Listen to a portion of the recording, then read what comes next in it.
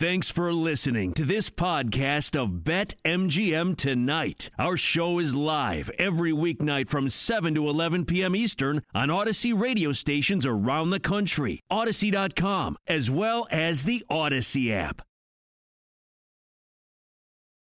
couple things that I really wanted to look at for preseason week number 2. Coming up here 3 days from now, the New England Patriots take on the Philadelphia Eagles. The Patriots in that game, 1.5-point favorites. I saw it 2 earlier. It's down to 1.5 over at BetMGM. The total is 38.5, and it's juiced to the under, rightfully so, minus 115. I feel like any total that I see from 36 to 39 in preseason Auto this under. week is going to be an auto under. And then week 3, and especially because now we're going to start seeing some more starters. They're going to be a little rusty as well. I'm probably going to be playing a lot of unders once again. Haven't fired away on that one. I just feel like that total is way too high, 38.5. It's juiced to the under over at BetMGM. Well, who gonna score? Because Cam ain't gonna throw no touchdowns. Well, I'm going to play the Patriots in this game, though, because Bill Belichick, I saw a photo of him earlier today squatting, and Mac Jones looked damn good. He looked good. Yeah. Now, Cam did not look great. I really do hope that even if Cam isn't going to be the starter, even if it's like week 2, week 3, they do have packages for Cam. But I mean, what do you really want? Can't have What do you really packages want? for Cam Yeah, what do you Newton, want man. Cam doing right now? You know, especially if he gets hit with that shoulder. You know, with all those injuries. If I'm Belichick, I'm putting Cam out there for the entire preseason game number 2. Go out there and get your confidence up, man. I would do it with Mac though. Like I want to see Mac take like every snap. He looked damn good. Give me Cam for the entire preseason game number 2, and Matt gets the entire I would be the worst coach in the history of the NFL. Because I don't do all this one series here. Oh, you get 5 plays. No, nope. Cam, I haven't seen enough from you in the last 3-4 years. You go out here and you play the entire game until I see that you're ready. And if you're not ready, if you can't go out here and smack up on the 4th string Eagles defenders, it's Mac Jones' job. That's how I would do it. We probably would win every game. Yeah, so I'll be looking at totals like more, and we'll go through some of these games. But since the 2004 preseason, unders slightly more profitable than overs. It's not a huge difference, but they're hitting at a 51% clip. In games in which the total has dropped 2 or more points, that's what you got to look at. The under hits at a 57% rate. And when the total increases by 2 or more points, don't jump on the over. 39, 47, and 1. I've been following this stuff like a crazy lunatic because I played all unders this week, and I almost actually parlayed them all. And thank God I didn't, because then yesterday in that Carolina game, the over does end up hitting late in that ball game. One trend that I'm going to continue to back.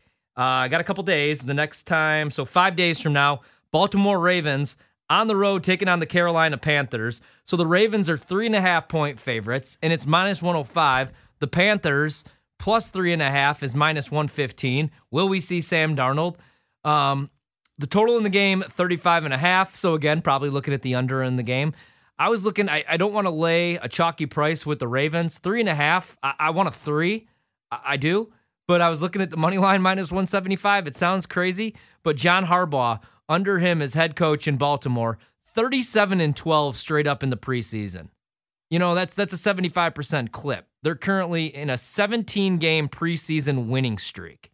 That's just insane. So I just don't necessarily want to lay minus 175, especially on the road against Carolina, but I feel like I'm going to have to do so. I hope that the 3 is available. A 2.5 would be a beautiful thing. I don't think we're going to get it, though.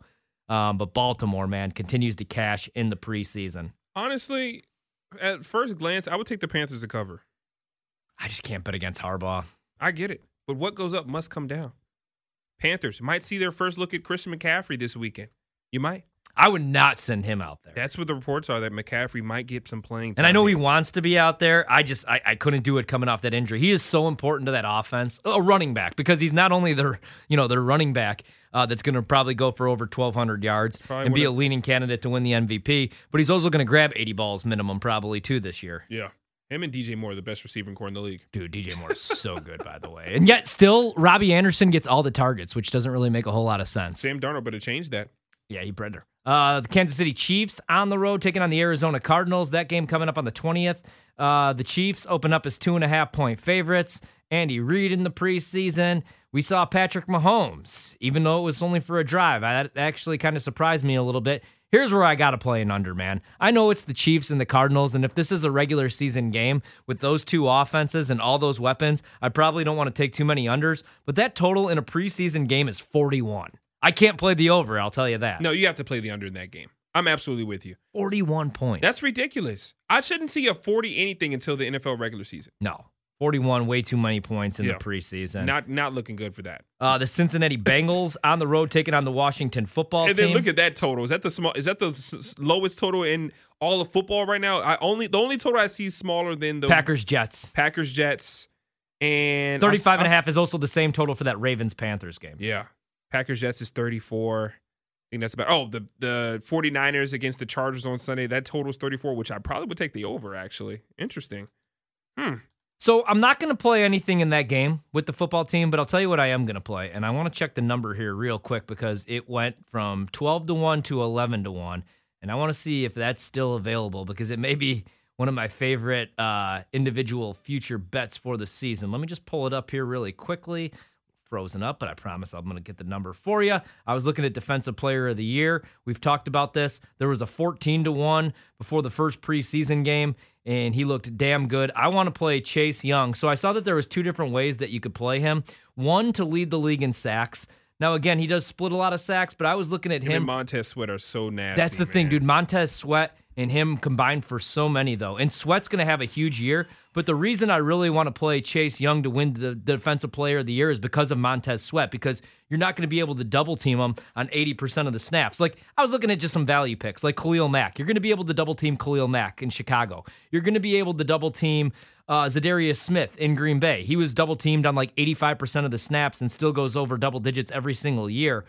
But man, I really do want to play Chase Young, especially in year 2. Either him or Nick Bosa. I feel like those are the value picks, or even Joey Bosa. Both of the brothers, the Bosa brothers, coming off of the Bosa injuries. brothers can't stay healthy enough for me though, and I just can't stand rooting for the guys. Yeah, but I like those numbers. Nick is 14-1, and Joey is 20-1 right now. Okay, wow. Chase Young today, all the way down to 9-1 now, plus 900. That's why I had to search that number. It went from 14 to 12 to 11 over the weekend. Now you're getting 9-1. Still good value there. Now, obviously, Aaron Donald and Myles Garrett are going to be the favorites. But Aaron we're Donald, talking value picks, man. Ain't nothing wrong with that. Aaron Donald's plus 550. And you know he's most likely going to lead the league in sacks, or he's going to be up there. Myles Garrett, TJ Watt's 8-1. I'm looking at Chase Young 9-1. My real value pick will still be a Khalil Mack at 25-1 though. I'm sorry. So my MGM is literally like my browser's messing up. Yeah, I was getting frozen up a little bit there. Is Patrick Queen on that list? Let me see where he was at. From Baltimore? Let me pull that back up if he is on that. Are you? So I get destroyed by everybody in the Wisconsin market because I really wanted him in the draft. And everybody always complains, the Packers don't value inside linebackers. That's why they let Blake Martinez leave after he led the league in tackles and go to New York. And I wanted Queen, and then everybody all season long just kept bringing up the Pro Football Focus grading for him. That, he wasn't tremendous last year, but I really do like him. Patrick Queen is the real deal. I went back and watched that full game earlier today. There was not a play in which he was on the field that he was not involved. I love him. I love him. He's flying around, and I'm talking about... He was a rookie. I'm talking about one side of the field to the other. Like, just flying, and he's in the backfield. It's just ridiculous. His brain, he understands what play is coming. He can tell you where it's coming. Like, that's what I love the most is the fact that it's clear that he's a student of the game on top of the uber athleticism. That's some part of football or any sport that kind of separates the good from the great. It definitely separates the good from the great. Good players that are talented, it gets you so far. But Queen loves the game, studies the game. You can tell like he just knows where you're going, which way things are coming, how to shed blocks, how to use his hands, how to tackle properly, he's not missing tackles, and he's fast. He could probably cover your best receiver. Like, that's how athletic and speedy he is. I love Patrick Queen, man. Man, there's no number on him, though. Brian Burns, though, 125-1, I don't really hate. But no number on Patrick Queen as of right now, unless I'm missing it. But I don't see anything. We could take a better look, maybe. Other than that, you got Jadeveon Clowney, 80-1. Bradley Chubb, plus 5,000. I don't hate. Shaq Barrett's on this list. Bobby Wagner. There are some value picks. But, man, I'm looking at Chase Young, and I wish I would have got the 14-1. I didn't fire away. Now it's 9-1, so I missed the value. Maybe you wait until week 1 or 2, though. Yeah, you have to see. Maybe he does a slip-up, or maybe he doesn't play a game, and people forget about him.